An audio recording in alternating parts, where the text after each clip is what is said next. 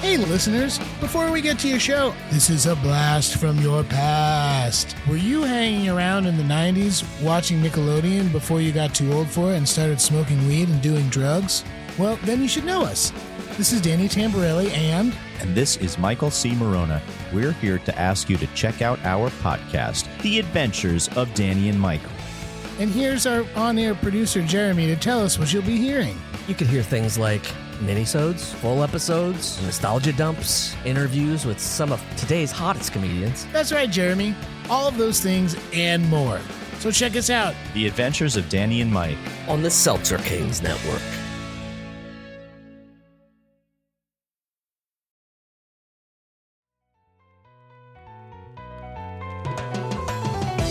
You're now listening to The Bradshaw Boys, a podcast where three relatively grown men binge the iconic HBO series Sex and the City.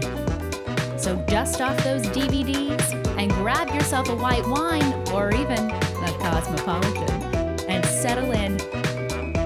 Take it away, boys. Welcome to The Bradshaw Boys, a podcast where three guys watch Sex and the City for the first time ever, mostly. I'm Corey Cavan. I am Kevin James Doyle. Why are we so sad? I'm John Sieber. We're not. No, this isn't sad. This is determined and moving forward. Have you ever ready to dive in? Have you ever been in the 26.1 mile of a marathon? No. You know, you're not.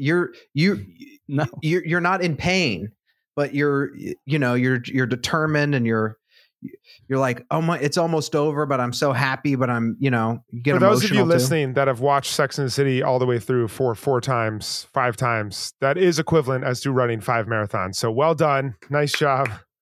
Done.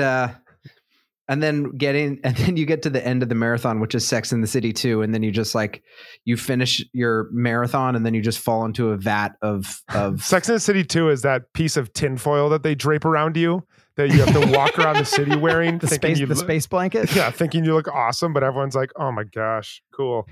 You ran the marathon, but you look like a douchebag. I'm always so amazed at how so many people are like, are you going to do the movies? And yeah, I mean, we're going to do the movies before the end of the year.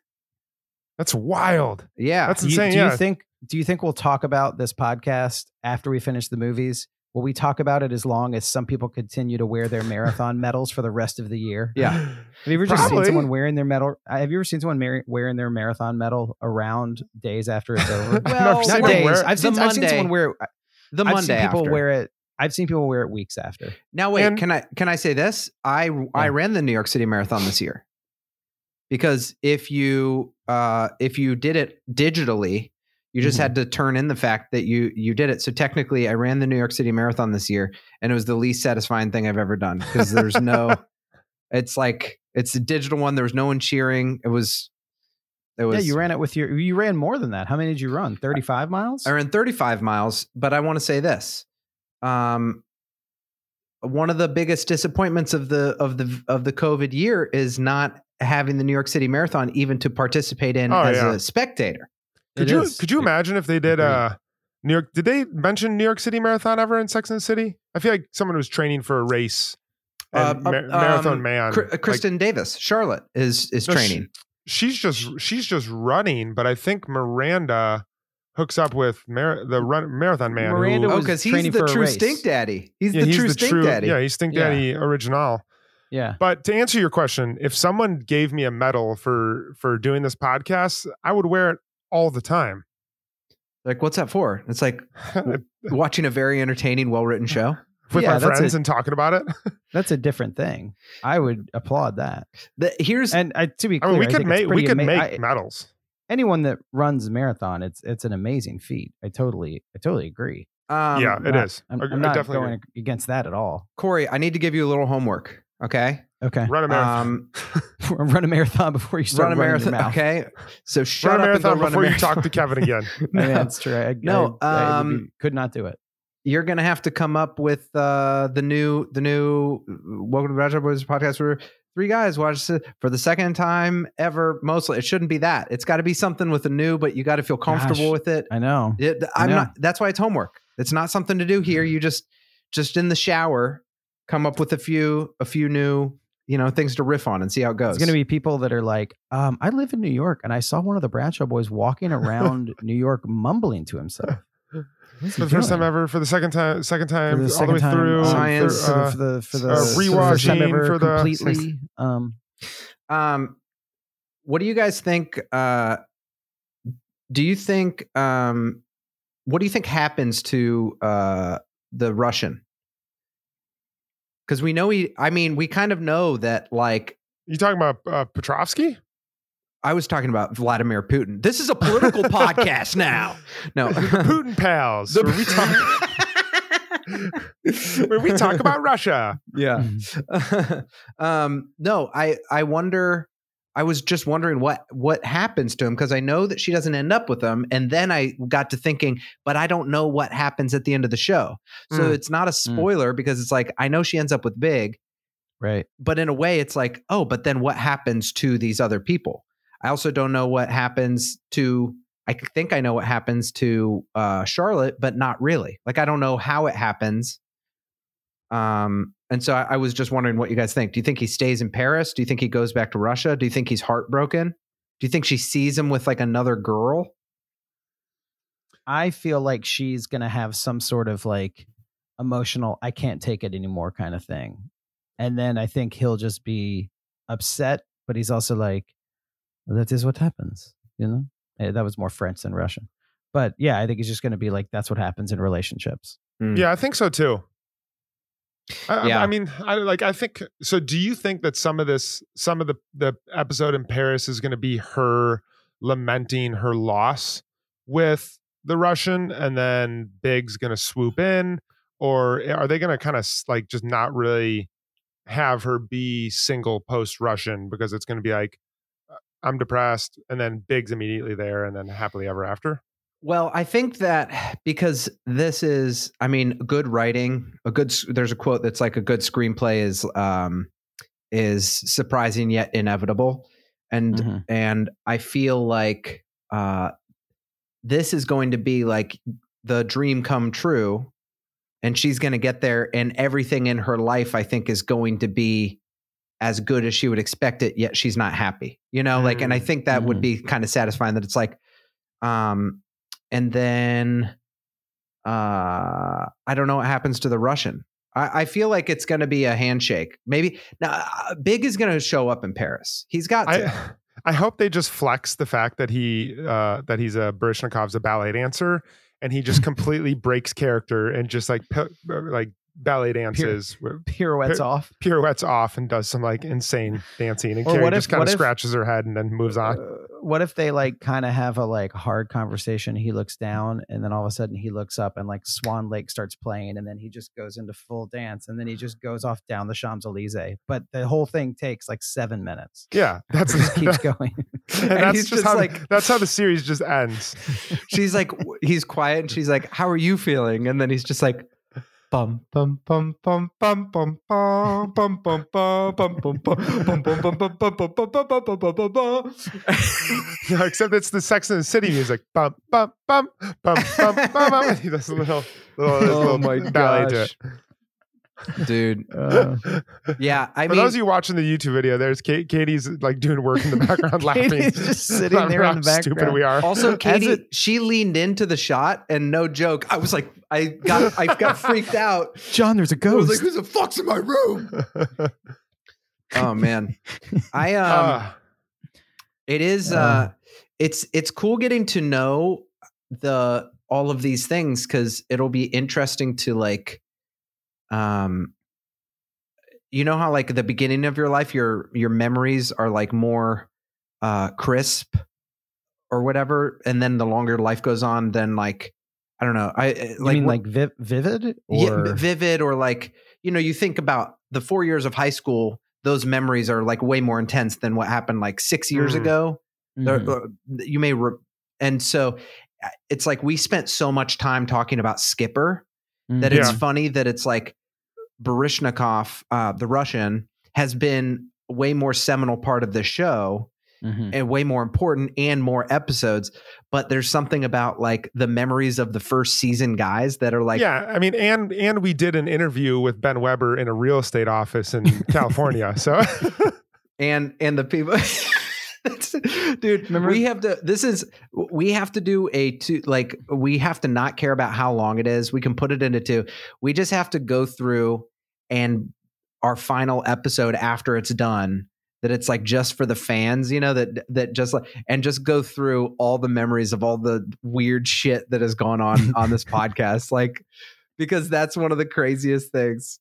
We talked about it last time of having legit important people just sit in Jeremy's room and watch an episode of Sex and the City with us. But listen, I don't know if you guys heard the news, but by the time Pfizer is starting to start pilot programs for vaccinations in 4 states. So by the time we finish the second movie, there could very well be the beginning of the vaccination process, which would mean we're looking at like live shows in March or April. That's what I think. Which would, dude, nothing would make 2021 better than to have some live Bradshaw Boys shows. A couple cocktails, couple laughs. When we started this, it's like, man, this is going to be a crazy journey. And then it's like, if you could just see like ahead, that people are like, get ready, because when you're watching season 6, things are going to get nuts. And you're like in the show, they're like, no, in the fucking world, it's going to be fucking nuts. So that reminds me, so Kevin, for those of you who don't know, Kevin and I spend New Year's together. We have for the last 9 years. Yeah. And Kevin, I love it. Some other people roll their eyes and groan, but he always asks what the rose and thorn is of the year. And so I would love it if we could think about what our rose and thorn is of the Bradshaw Boys. Oh, we don't have to share it on this one, but maybe the last one we could all share what our rose and thorn of specifically recording this podcast has been. Or if you have something now, I'd love to hear it. But I think we should do it now because maybe we'll think more about stuff, but this is the beginning of the finale. You know what I mean? It's not the last, even though this is technically a 2-parter, so it is the last episode, just split into 2 parts. So, well, I have one. My rose, I think, has been becoming closer with you, John, because Corey and I were like, when we announced this podcast, we were on stage like at our comedy show that was like very fun. It was a very like cool New York comedy show that was like pretty like successful as far as free bar comedy shows go. Like it was a great, and me and Corey were like, our next steps together, we're going to be doing this. And people were just like, what? Like we thought people were going to be like, do the podcast. Oh, no one cared. But Corey and I had already like been on a creative journey together doing that. And it was really fun to do that. And then getting to know, we were already friends before this, but it's like, it's been great getting to know you and Katie more. And then all 3 of our dynamic is like its own new friendship. Yeah. And I would say that the thorn has been, and this is something I've been thinking a lot about in life, has been like the nervous buildup towards big moments of like talking to Sarah Jessica Parker or wanting something to go right and then realizing like it happens and then that was the experience. And you're like, oh, I got to enjoy that. And I think going along with that, the Kirkman interview, she was, we're fans of her comedy. That was like this perfect nexus of like no nerves, pure party, pure magic. And I was like, oh, the SJP interview, the Kristen Davis interview, a lot of those were like just nerves before, during, and after. And then it's like a week later that you're like, we just achieved everything we wanted to with the podcast. How come it didn't feel as good? And so I guess the thorn was like just realizing like everything's going to be fine. That's great. John, do you have any, or do you want me to go? Yeah, I've been so definitely my rose for sure was it's interesting because my rose and thorn go together. I'm going to be braiding a rose here, and it was just living in New York during the pandemic and like figuring out specifically with this podcast, like not doing it in person. Like I think there is like a certain magnetism and electricity that I really loved and look forward to when we were able to record in person and like get some drinks and just like really hang out beforehand, record, and then hang out a little bit afterwards. And it was just like I think it was a little bit more electric, at least than like the first couple digital recordings we did. But with that, the episode that we were able to put together for Meg was like one of the most special things that I've been a part of. And it didn't really even have to do anything with what I did or what we did, but the gracious support from all the people that were involved in the show and knowing that, you know, we were able to help collect voicemails and messages and words of encouragement from these truly incredible, important, busy people who took time out of their lives to care for Meg, the frontline worker who was literally the bulwark staring down the ugliness of this disease. And she just knowing that she smiled walking across that park was something that was really moving and touching to me. And being able to play a very small part in bringing that to her and kind of our love letter to New York City was really special. Yeah. That was really good, John. I would say mine are one of the same. Tortilla Flats episode, Rose and Thorn, both of them. When we went live to Tortilla Flats, it was a rose because I love Tortilla Flats, but it was raining because of thorns. That was no, I'm just kidding. I think that one was really fun. Actually, that was I really do feel like if you haven't listened to our Tortilla Flats episode, it's nothing like the rest of the podcast. But I would say it's underrated. That was our boots on the ground initiative. Boots on the ground. If you haven't listened to our Tortilla Flats episode, you're probably listening to this podcast because it has the least listens of any episode we did, and we put the most work into it. Okay, we put so much work into it, and boots on the ground initiative. Legitimately enjoyed it. You know what it made me think of though was the Meg episode, because the Meg episode I feel like is the boots on the ground episode come to life. Yeah, where we actually did some real producing with it. But no, I think I don't know. I say this like well, I'll do the Thorn first. The Thorn would be kind of what Kevin said. The stress of things. I specifically thought of trying to get Willie Garson to find 6 different pairs of headphones while we're on Zoom, just being like, I'm sorry, is there any way you could, sorry. But it's not really the technical stress because like we've talked about this, we all deal with that. And I feel like I deal with that like on a daily basis, just in my day jobs, and I'm like used to production stress, but I think it's more the thorn for me would be the stress of production stuff, but also just like life stress stuff. Like I think that because of pandemic and I think because of our personal lives, like we've all had pretty stressful stuff happen over the course of doing this. Like nothing like earth shattering, but like we've all had pretty big life events.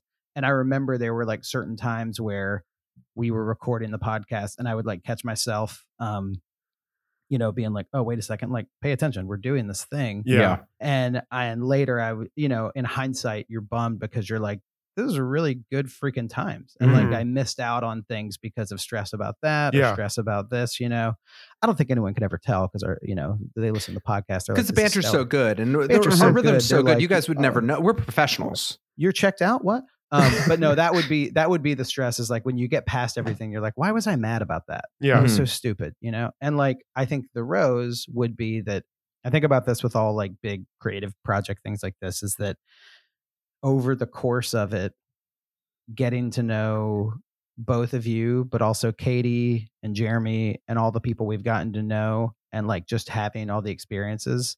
I think it's been like this whole like overarching thing where John and I were talking about doing the podcast today. And we're like, if we could have seen then like where we're at now, it's still a thing where it's like, okay, we could do the podcast Monday. All right, cool. See you guys at 7. But we've gotten to do so many things and meet so many people and have gotten so much closer to both of you through doing it. Like, I think we've gotten, even though Kevin and I did a lot of stuff before, I think we're like friends in a different way. Yeah. And I'm so much closer to you and Katie, John, and like, John, you and I feel like the night that we all had that crazy night out, you and I were hanging out specifically to like become even better friends then.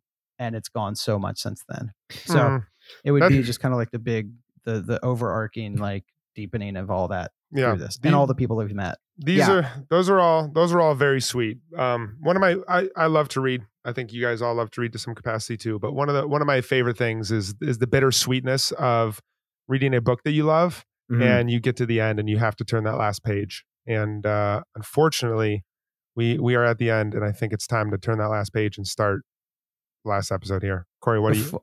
Before we get into it, and I'm saying this because what you just said reminds me of this, and I said this on our very first episode, and I'm saying it now because we are at the beginning of the end. I really hope you go into a candy rant right now. Rips are the best candy. Listen, you get home, you know it's going to mess up your tongue, but you got to get some rips. No, we said on the first episode, I had a good friend in college who I'm still in touch with, who he got in touch with me when I was about to start watching The Wire TV show, and he was like, I wish that I could grab you by the collar like a freshman about to go to college and just say, you don't realize what you're about to embark on because you'll never get to do it again for the first time. And that was about The Wire, but like this is the thing where like we're about to go into a thing where we're about to see the whole show forever. And we can't go back. And we're about to we're all grabbing each other digitally by the collar right now. By the ones and by the zeros. We're grabbing you by the collar, listener. You might not be there with us. You may have seen it 11 times, but ready? We are about to go watch the series finale of Sex and the City Part 1 for the first time ever right now. And it'll be the last time it'll ever be the first time. An American Girl in Paris, Part 1.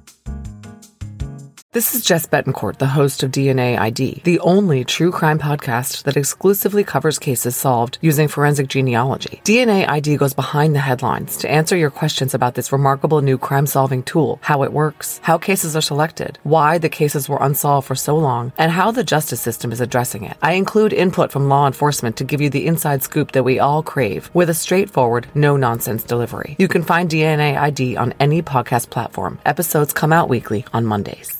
Episode 93, An American Girl in Paris, Part 1. Before joining Alexander in Paris, Carrie has one last dinner in New York with Samantha, Charlotte, and Miranda. However, life in the City of Light doesn't live up to her expectations. After being told off by Carrie before dinner, Big goes to the girls for advice, and they tell him to go to Paris and go get their girl. And now, back to the boys. Il fait chaud. Un, deux, trois. Un, deux, trois. Monsieur Bonjour. When I come to the Eiffel Tower, is a monitor. Is it? Wait, are you singing the French rap song? What are you doing? Yes, I'm doing the hook for the French rap song, and you were doing the rap. You're the rapper. For a second, I was like, "Are we doing two separate bits?" We got to get on. You did it 100% right. I will say you did a solid yes and right there. Yeah, that was a solid yes and right there. That was a yes and then a yes and. Wait, hold on. I've never done improv. That's the best thing. I did that in an improv class one time where I did a joke like that. And then I was like, did I do the right thing? And someone was like, doesn't count now. Doesn't count. Gotta know what you're doing. Yes. Wait. Wait. Correct. I will say, Corey and I have been to Paris together, and we did like look up famous, we looked up some rapper who was like the Notorious B.I.G. of France, and we like listened to his music over there. And I was like, yeah, that's kind of a tough transition when you're used to listening to the Notorious B.I.G. of America. We live in Brooklyn. We listen to Notorious B.I.G. We're like, yes, I know that street. And in Paris, we're like, not so much. Yeah, it's like kind of like getting croissants at Wawa and being like, oh, cool. All right. Not really a croissant. Oh yeah! Wait till you guys have these baguettes at Panera. I mean, it's a bread emporium. You can get you can get a bagel, you can get a baguette, you You can do. They give you an apple with your sandwich. Excuse me, what are you talking about? Hey, sorry, man. My bad. I meant to tell you to go to Obon Pen. Obon Pen. That's the place. That's the one. It's got a French name too. Let me just say this straight up. Paris has the absolute, no question, no holds barred, fucking hottest 45 to 65-year-old women anywhere in the world. I walked past so many like 58-year-old women that were just the most attractive, stylish. I was just like, I just wanted to just marry every woman I saw. Now, lots of people that are attractive, but I just thought their older women were just like so elegant and so sexy and fashionable. Yeah. Sorry, I'm reliving actual life, not the episode. I would agree with that. And I would also agree that there's a lot of old French men that just look like old French men. They don't, but listen, that's not my thing. Like some people might be like, and that is super sexy. But I would agree with what you're saying, Kevin. I mean, I think there's a whole thing about you have to agree with that. No, like there's a whole thing where it's like the French, the Parisians, they get that. They know how to look stylish, sexy. All right, let's talk about the episode here. Let's do this. We have plenty to talk about. Let's get into it because I feel like there is lots of there's New York tons to talk and Paris about. And Carrie Bradshaw.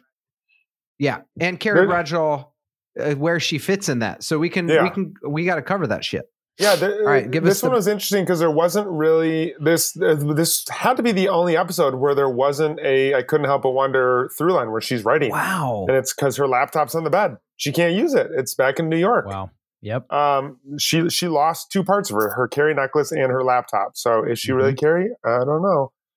But this also didn't have a storyline for every person. Charlotte's storyline is that they're going to be trying to adopt a baby, and it's been proven tougher than she originally thought. Miranda really didn't have a storyline other than she doesn't really want Carrie to go. But Samantha had a storyline in that she was giving a motivational speech at a breast cancer benefit, and she had hot flashes in the middle of it, and brings on the house when she just gets real, stops pretending and just gets real. Yeah. And then the main storyline, the main series line is that Carrie is in Paris with Petrovsky, and she told Big never to ever call her again and never forget that she exists, forget her number. So she's in Paris. Petrovsky's busier than thought, and she's a little bit lonely, and also fell in the Dior store. So where do you want to start? Let's start with Samantha. Great. Okay. All right. Fine. Let's start with Samantha. I'll go first because since my mom's a breast cancer survivor, I will say this. I think we've talked about it on the podcast, but my parents' air conditioning bills went from like $100 a month to like $700 a month from my mom's breast cancer medication. And my dad would just like talk about the air conditioning bill all the time. He's like, how much is this gonna be? It's like he would just always complain. He's like, it's so cold in here. Walk around with his coat. That's such a great dad thing, though, to take out his frustration and sadness about breast cancer on something tangible like an air conditioning bill. Yes, exactly. He was like, if you were like, like the emotional part was like too hard to deal with. So he was just like, here's a number I'm mad at.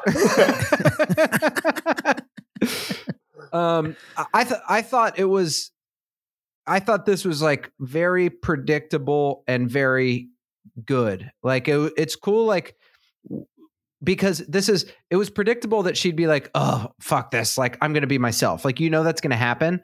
But all the women standing up and taking their wigs off, like that definitely, I was like, oh, okay, of course Samantha like is going to get the like special moment. She's herself. And then when the first woman stood up and took her wig off, I was just like, oh man, like it definitely got me. Dude, how much do you think then in the writer's room that someone was just like, Samantha, breast cancer, but Dead Poets Society. It was Dead Poets Society. It's totally 100%. Dead Poets Society. I will say, Captain, my captain, and then she took off her wig. Great scene where the woman leans over and it's like, I asked for inspiration, not perspiration. And then her friend took a bite out of the pink ribbon cookie. Yes, Did you guys notice I saw that? I know. Out of the pink I was like, ribbon good cookie, stuff. yes. That was I great. know. But And then they just glob on at the end and act like they were inspired. Dude, that's Yeah, what you come need on. anytime you go to a benefit. You can't try too hard. You got to just be real. You got to No. entertain people, and then we've hosted events like this, and people come up are to us. there. People are there listening to way too many pre-written speeches with facts and figures, and like, you know what? They're all for great causes, but there's a lot of people up there drumming up a lot of pre-written heartfelt emotion, and you just gotta go up there and be the real person. Nothing, brings greater cheer to a benefit dealing with trafficked women than talking about jerking off in Howard Schultz's coffee. It's just it's a simple formula. Dude, That's right. that's literally that's how. the one of the joys of my comedic life is like standing on the side stage when Corey and I do our benefit for human trafficking, and then like John Early goes on stage and literally, or some comedian is talking about like just being on Grindr or something, and all these people that it's just like, but it's like it is funny going to those, like that's kind of what a lot of rich people's lives are, just going to benefits. Just paying $500 to go to a thing, and then everyone's just like, and there's so much sadness in the world just because you go to those things. Literally, you need people like Samantha Jones that are going to be like, yeah, it sucks to have cancer. Also, here's what I'm actually feeling. Yeah, here's totally. like what the reality is, because it's like not saying that doesn't make it any less true. Like, I don't know. She's a person that always uses humor, always uses like cutting through the bullshit to get closer to like what is really going on. And I think like that was and it was cool that Smith was there with his shaved head too, which I thought like her hair was similar to Smith's. Yeah. I thought there was like a tie together there, because some people had completely buzzed heads. Yeah. But it was like she was like finally with her mate, and he supported her in being herself. Well, I feel like we talked about this last time, but like we've just been getting some good Smith vibes and just being like, Smith is just like hanging now. And it was so Just funny fucking on when he was camera and just hanging. just hanging. But when he was just like, could be better. And then like, I was just like, dude, but he was so right. But, and I think they used the AA tie-in like a smart way. Totally. Where he's just like, hey, listen, the like best people are just the most real people. And in doing that, he brought out the best of Samantha, because that's the best part about her. And it's like, when she's like, I know PR, like that's not what's great about her. What's great about her is herself. Also, in the scene where she's rehearsing her speech in front of him, dude, how, in Kevin's words, stacked is Kim Cattrall? Did you see how in shape she was? In very good shape. I did this video for a friend like a couple weeks ago.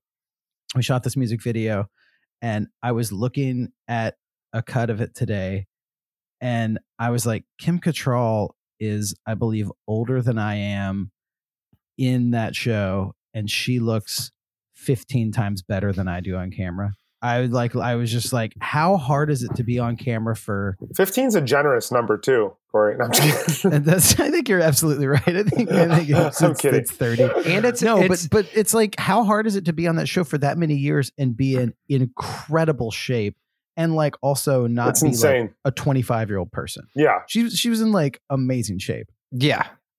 Yeah, I have a question. That's a dangerous game to play though, if you're just going literally like like just comparing yourself to like one of the greatest TV stars and nude icons of our age, and just be like, I'm this age and she's that age. It's like, listen, you guys know that in our Coffee Talk episode, I wake up, I grind my beans, I make a pour over, and I look through magazines of beautiful models and compare myself. Yeah. That's my morning routine. I do that every day, and then I shame myself. And I encourage that.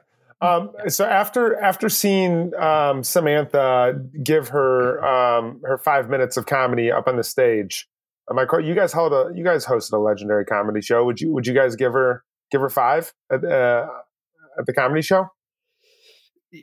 Yeah. I would let her give the speech. She'd hit.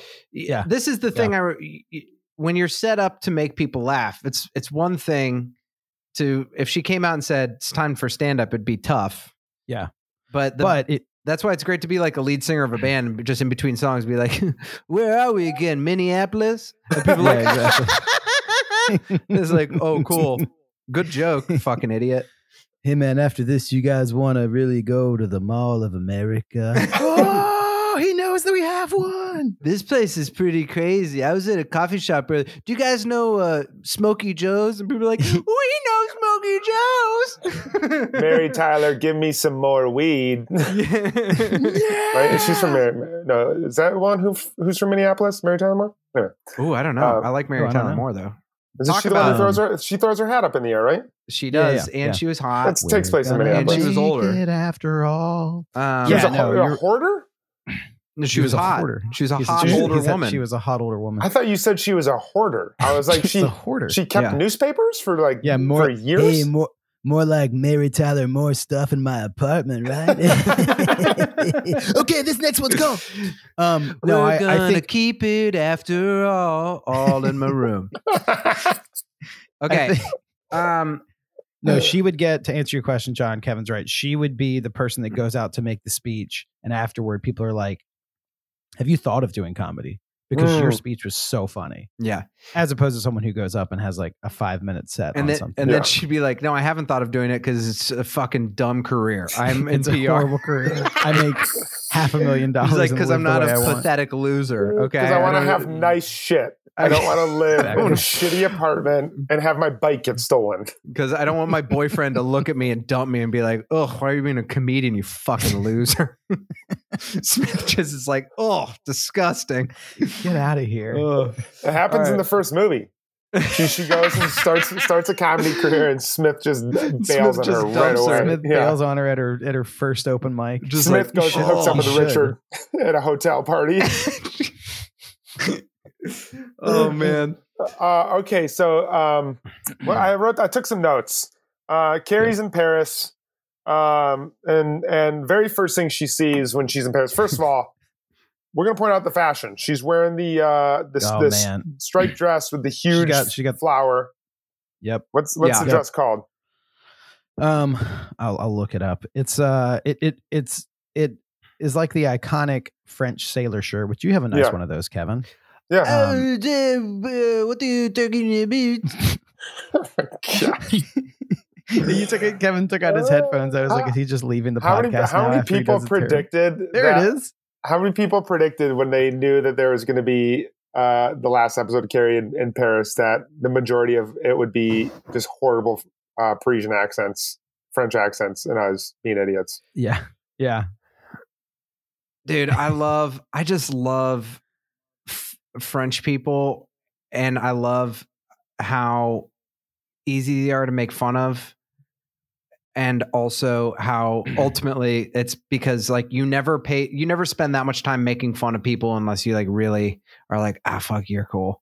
Like it's just so like on one hand you're just like, oh, French people are like, oh, look at me with espresso, blah blah, and then you're just like, wow, you guys really. If you didn't want to be that, you would just ignore it completely as a country. But you know, but yeah, I mean, I love all the dumb accents. Corey's the only one that here that speaks French, kind of. Corey, go for it.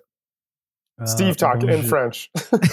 Yes. Let's do it right now. Steve talking French. That is so hard. You have to the theme song has to be played on an accordion, like. Bonjour, Mademoiselle Miranda. Oui, je m'appelle Steve. Je jouais à basketball. Oui, je mange whatever I want. Okay, because I'm hungry. Et where's Brady? Brady est mon petit enfant. Mes petits enfants Brady. Les cheveux rouges on Brady. I just said his hair is red. That's pretty good. Hey, can we go to the Eiffel Tower now? I've lost my real Steve voice from doing the French voice. That's so funny. When she gets in Paris, the first thing she sees is Petrovsky with her arm around another woman. Dun, dun, dun. How many of you thought that from right there that Petrovsky was two-timing her? I actually did. You did? Oh, yeah. I walked right into that trap because we didn't know if his kid was a girl or a guy. Right. I thought he said daughter. He showed Carrie a picture. I didn't remember.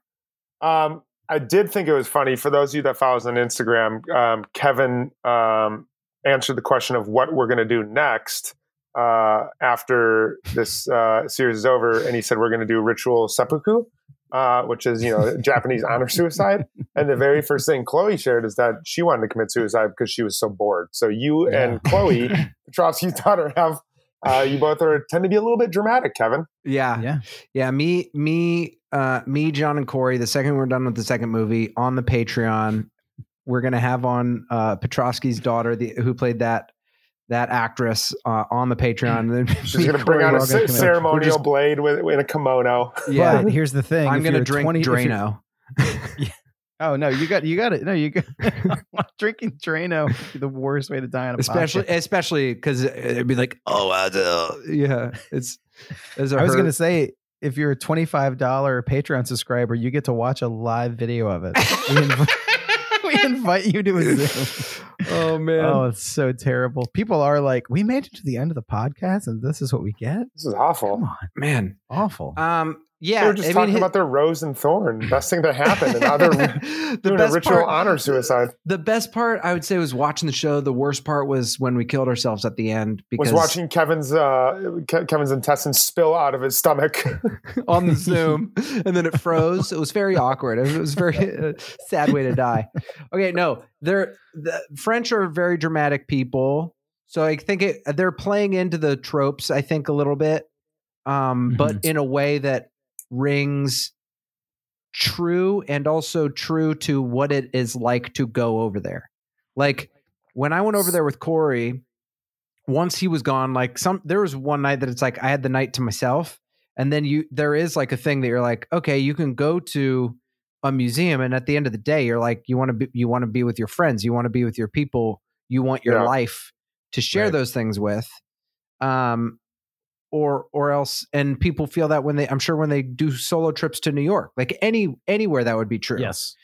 But especially in a place that is so revered and the city of love and walking around and all the movies and all the things. Like Carrie Bradshaw is the perfect victim for this mentality to go in and write an entire story and then realize life is different than life isn't a movie. Totally. Well, and Petrovsky's... Sorry, go ahead. Oh, no. I was just going to say, well, two things. One, when she walks out onto her balcony and sees the Eiffel Tower, there was a thing in me that had thought about the trip that you and I were there on where when that happened, I was like, because we actually kind of stayed close to that area.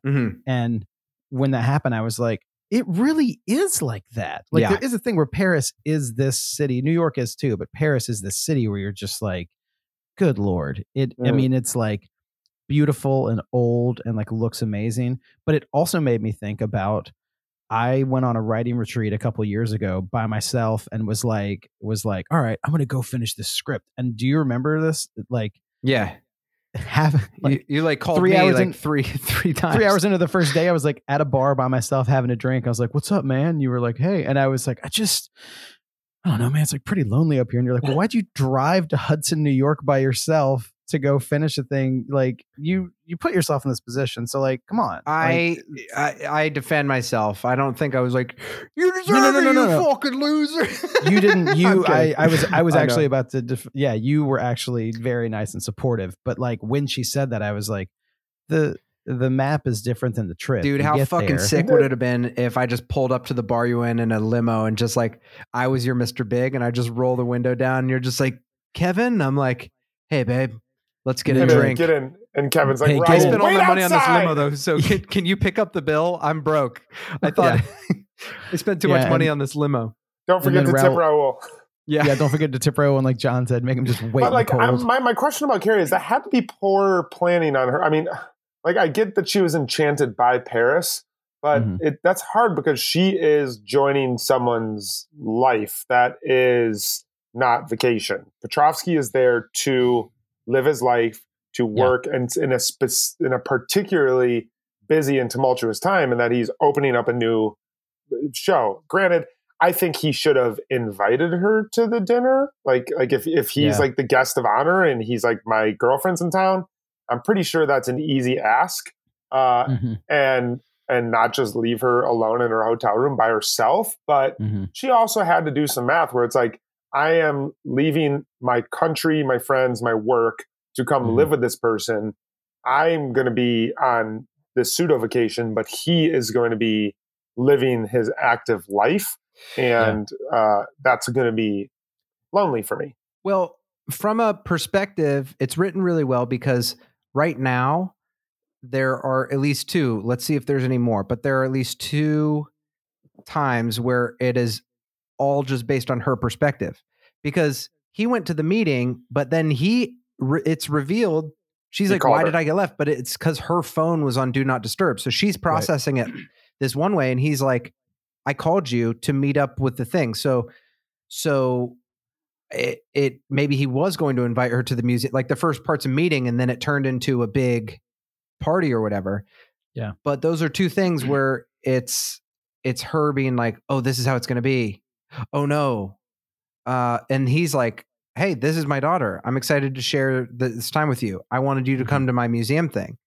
So it's almost like her not obliviousness, but like she's processing things in a way that are just maybe her expectations are a little too high and not realistic. And then you're also like, there have been times where I've been like, man, how come like I'm not working enough? And then I'm like moping around. And then I find out like I'm literally currently like not responding to an email where I'm like, oh shit, I forgot someone offered me a job. And so I feel like she's in that right now. She's just in her head, partially because she's not being present because she doesn't want to be there. And she knows that it's not the right thing, even though she can't admit it to herself. That's what I was going to ask, if it's revealing a thing going on inside her that's like, oh, this is it's subconsciously bringing up the doubts that I had, and just being like, oh shoot, oh, does that mean this isn't right? It's like she's trying to confirm things with like. Well, she said she asked Miranda not to hold it against her, but she's also starting to replay memories of Big in her mind. And she said that she does that when she's in relationships and she's getting lonely and frustrated, and she's got Big pulling on her heartstrings. She's got big brain. Big brain. Hey, let me ask you, John, from a Carrie moment or a Carrie question. Do you think that was a good move to just say to Miranda, like, hey, listen, I'm going to be fully honest. Can I just tell you something? And then you can hold it against me later. Do you think that was good for her to just get that out as like a venting thing? Well, I know that it was. I think she asked Miranda not to hold it against her later. She's like, I'm going to tell you something that I'm struggling with this in this emotional space right now, and I know you, Miranda, don't approve of Petrovsky. So later, when things are good with Petrovsky, you can't bring this up again and be like, no, you called me like 2 weeks in and said that you missed Big. Like I need you to just listen to this now and then almost forget about it when and if things get better. And so she's, so sorry, what was your question? Oh, no, I mean, you might have just answered it. My question was that a good move for Carrie? Because I know that like you have to call friends to vent to them sometimes, but maybe totally. I think it was selfish vent. No, I think it was. Well, I thought I was a little like I thought it was a little funny. I mean that she like called Miranda while Miranda was like getting busy in the morning with like a crying baby, and Carrie's like, I want to talk about my necklace, but I think that's important, and it's metaphorical symbolism about her losing parts of herself. But I think it was necessary for her to call Miranda and like put it out there and at least say what she's thinking to someone that she can trust and someone that's not going to judge her. So like, if you needed to do that to someone, I would definitely encourage that. Be like, call, share what you're thinking, say like, I know I might change later, but I have to get this off my chest. This is what I'm thinking right now. Yeah. I was going to say real quick, because I know there's so many things to cover, but I think it would be interesting to talk about Mr. Big and where he is and the thing of him meeting up with the girls and the Charlotte answering the phone call. The Big and Chew? The Big League Chew? The Big League Chew. It was the Big League Chew. It was so great. Put a big glob of that in your mouth when you're a kid. I know it's going to lose its flavor, kid, but I keep going back. Yeah. Got to keep chewing it. I was a huge fan of the Big League Chew. I like that he called, put himself out there, that Charlotte answered the call, and then that they all met up and sat down. And he was like, listen, I know I've been the villain. I know I haven't been worthy of being with this person, and I've dropped the ball throughout the years, but I do love her. And I think like he won them all over. He listened to some Spice Girls, and he knew what he had to do to get Carrie. Listen, almost any person is friends in those things. It'd be one thing if he was currently still like married or something like that. But it's like there was an earnestness to like when he came and talked to her, or when she was like, "Hey, get out of here," because that was the same move he always did. And this definitely, like, we've been on this journey with him this whole time, and you can totally tell that it's like, this is different than just like, if he even sat down and waffled one moment, that's where your friends step in and you're like, you know what? Fuck you on behalf of our friend.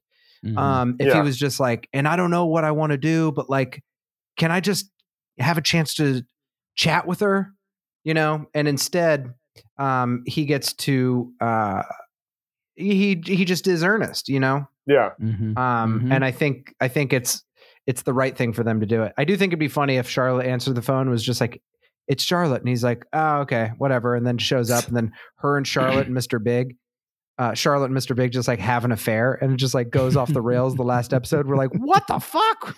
And then that's Why'd how you do Charlotte that to Harry? And that's how Charlotte finally gets pregnant. It's her kid. And everyone's like, we told you the series finale is wild, right? We're That's like, crazy.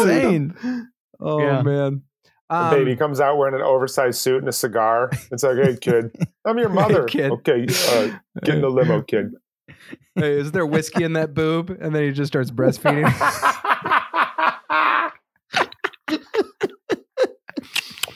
Right, we'll turn around. Oh, man. Oh my gosh, that's so good. Well, that made me think. That is the confluence of, that's what, if you could go anywhere and like go to space, that's what needs to happen, is that somehow at the end, Charlotte has Mr. Big's baby, and then Baby Big comes out, and then they drive around in the limo. He drinks from her boob. She's a famous art dealer, and you don't ever see anyone from this series ever again. Just the three of them. Created That's by the end. Darren Star. Exactly. What do we? I want us to recount this. Like if we ever have Noth on the pod, and just explain all that, and just have him be like, "What? What?" So like we're like, never mind. It was an inside joke about you fucked Charlotte. He's like, what up? That didn't happen. That's Can you had guys whiskey in her talk? boob? Can you guys just talk about my tequila for fuck's sake? So here's the thing, guys. It's a very smooth tequila. There's really not much to say about Charlotte, because in the next episode they're going to do that. But it is cool that she Wait, seems do what? In the next episode, they're going to do that. Do adopt. what? Adopt. Okay, I thought you meant like Sorry. she's going to have Big's child. And I was like, is this happening? Fingers crossed. Fingers crossed. But no, it is cool to see her be. Well, this is she didn't have much. It's going to cover in the next episode, but I will say one of the most impactful parts of the show, this episode, was with four of them doing the chat and chew. The big chat and chew was amazing. This is the first chat and chew that we've ever had that was actually truly sad, not snarky, like, oh, shut up, and then you leave. Like it was literally like us, the viewer, getting to mourn this friendship and be like, oh, this dynamic's over. Like they're not going to get to do this ever again.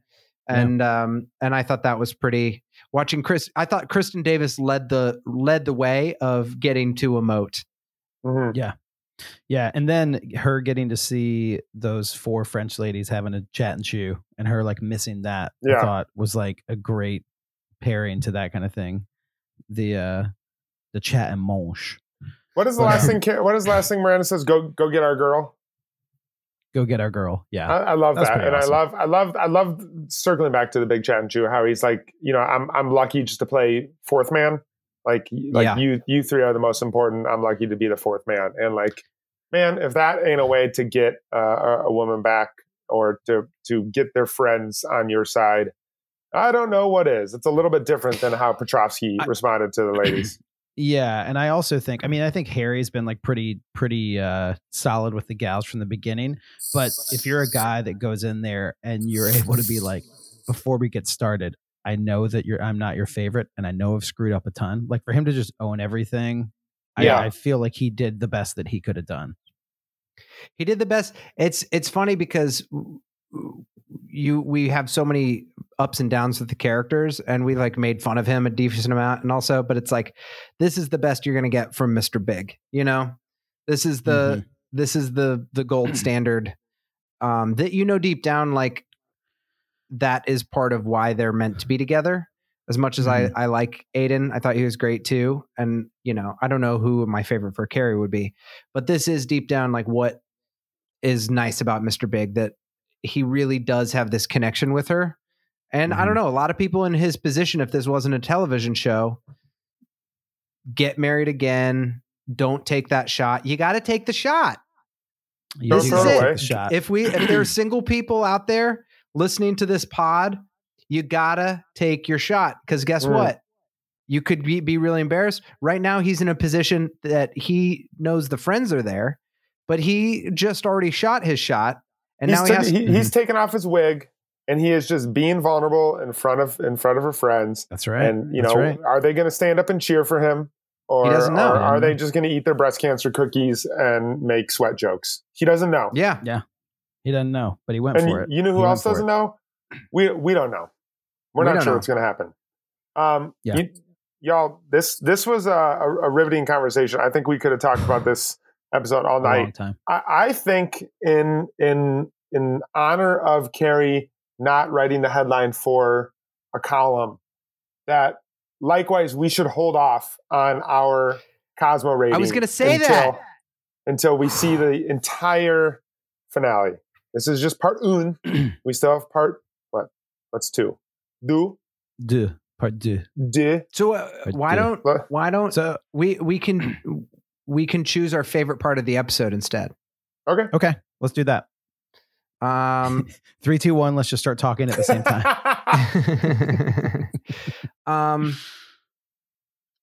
I have mine. You go first. You start. Because I know this is ultimately going to end in more I love New York. I think I'm in the same position as Carrie Bradshaw, that it's like anytime I've been frustrated in my life, I've been like, I need to go to London. I need to move to, and like, I need to go to, like, I won't need to leave.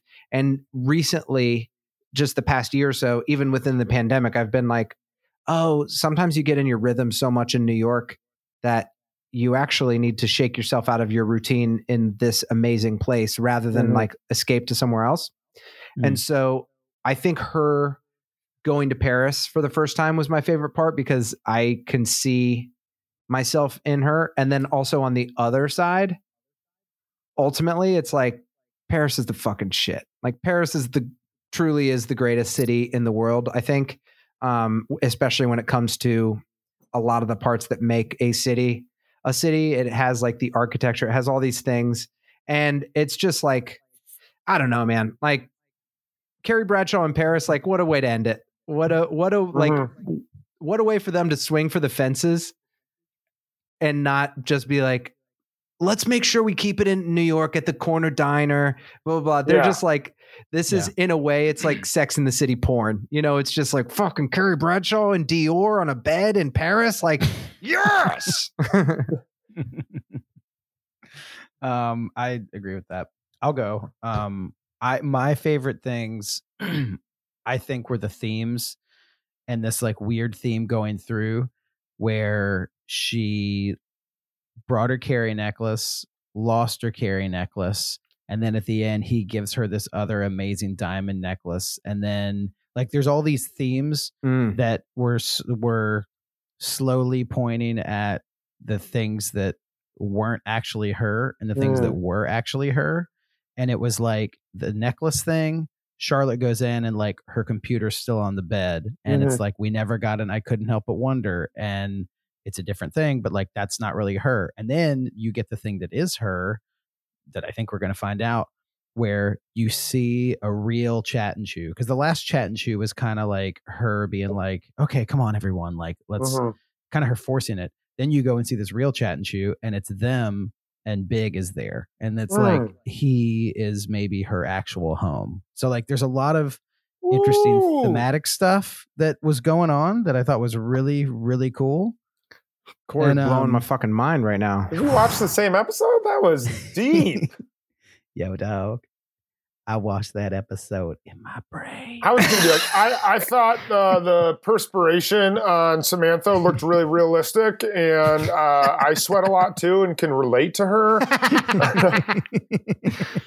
But I just think like the thematics in that it was very well done, and I was hoping, and I think we really got that. No, yeah, my favorite part was like the side eyes that all three of her friends gave Big when he first came in, and then just Miranda, go back and get our girl. Like her and Big becoming an ally. Like the friends and Big becoming an ally, uniting under the common cause of bringing Carrie home was like, okay, these people are no longer fighting against each other. They're working towards the common good. And I like that. There's actually a lot of parallels to this movie in this episode in Avengers Endgame. Like, not a joke. Really? Oh yeah. Have you seen Endgame? I haven't seen Endgame. Is that something that you're like that you read an article on, or are you just coming up with this? I think it is. If you look at the necklace, the shapes of the stones are much like the Infinity Gauntlet, and Petrovsky. Petrovsky has all of the power right now. He's ready to. No, I think it is in finales in general they're able to do this, but when they do it well, you are not just telling your story. You're also keeping in mind the story of the people that have gone on the story with you. Yeah, and so. There's a lot of nods to what has gone on in the past, and there's also like sort of a moment that like literally her saying "go get our girl" was literally like all of them putting their hands in together and being like, we will defeat the beast, which is Alexander Petrovsky. And he's even Russian. He's kind of like evil in a way. Yeah, that's true. He is like an evil villain. Yeah, completely. Just be like petting a cat, being like, why, Carrie? I'll provide you with everything you could ever need. You could live forever. Oh my gosh. Thank you so much for listening, everyone. With all of my art. And look, yes, but I can provide you with the world, Carrie Bradshaw. All you must do is give up all of your friends and your beloved city. And then she's like, that's fine. I'll fight you with my laptop. Where's my laptop? Where's my laptop? Where's my necklace? That's where I get all of my fashion power. Even when I went into Dior, I could feel that there was the style and the grace was draining from my very blood. Dude, how great would it have been in Dior if when she fell, the camera just panned over and you just saw Natasha giving like a, hey. she had thrown a banana peel on the ground. Natasha did that, and she just smiles, and she has a huge gold front on her face right there. Ding! That'd be amazing. Man, no, we have to end this one. We love you all so very much. Thank you so much for joining us in this journey. If you haven't already listened to our podcast this far and haven't given us a rating on iTunes, then you know what? I hope you fall in Dior in Paris. I sincerely mean that. Yeah. And please hop on we're about to record a Patreon episode right now, and those will double your listening pleasure if you enjoy the Bradshaw Boys, and it's $5 a month. And the more of those we get, the more we can give back to you. And we have some big time plans for after the series is done. So please go do that. And we love you all. Follow us on Spotify. Rate us on iTunes. We love you all. Love you guys. See you next week. Later, taters. Au revoir, taters. Later, taters. Au revoir, taters. Au revoir, gratin taters. The Bradshaw Boys stars Corey Cabin, Kevin James Doyle, and John Sieber. The show is produced by me, Jeremy Balin, and narrated by Katie Sieber. This podcast is part of the Seltzer Kings Network. Check out all their great podcasts at seltzerkings.com. You can find the boys on their socials at The Bradshaw Boys or on their website at thebradshawboys.com. And as always, if you see them in the street, tip your glass. Thanks for listening.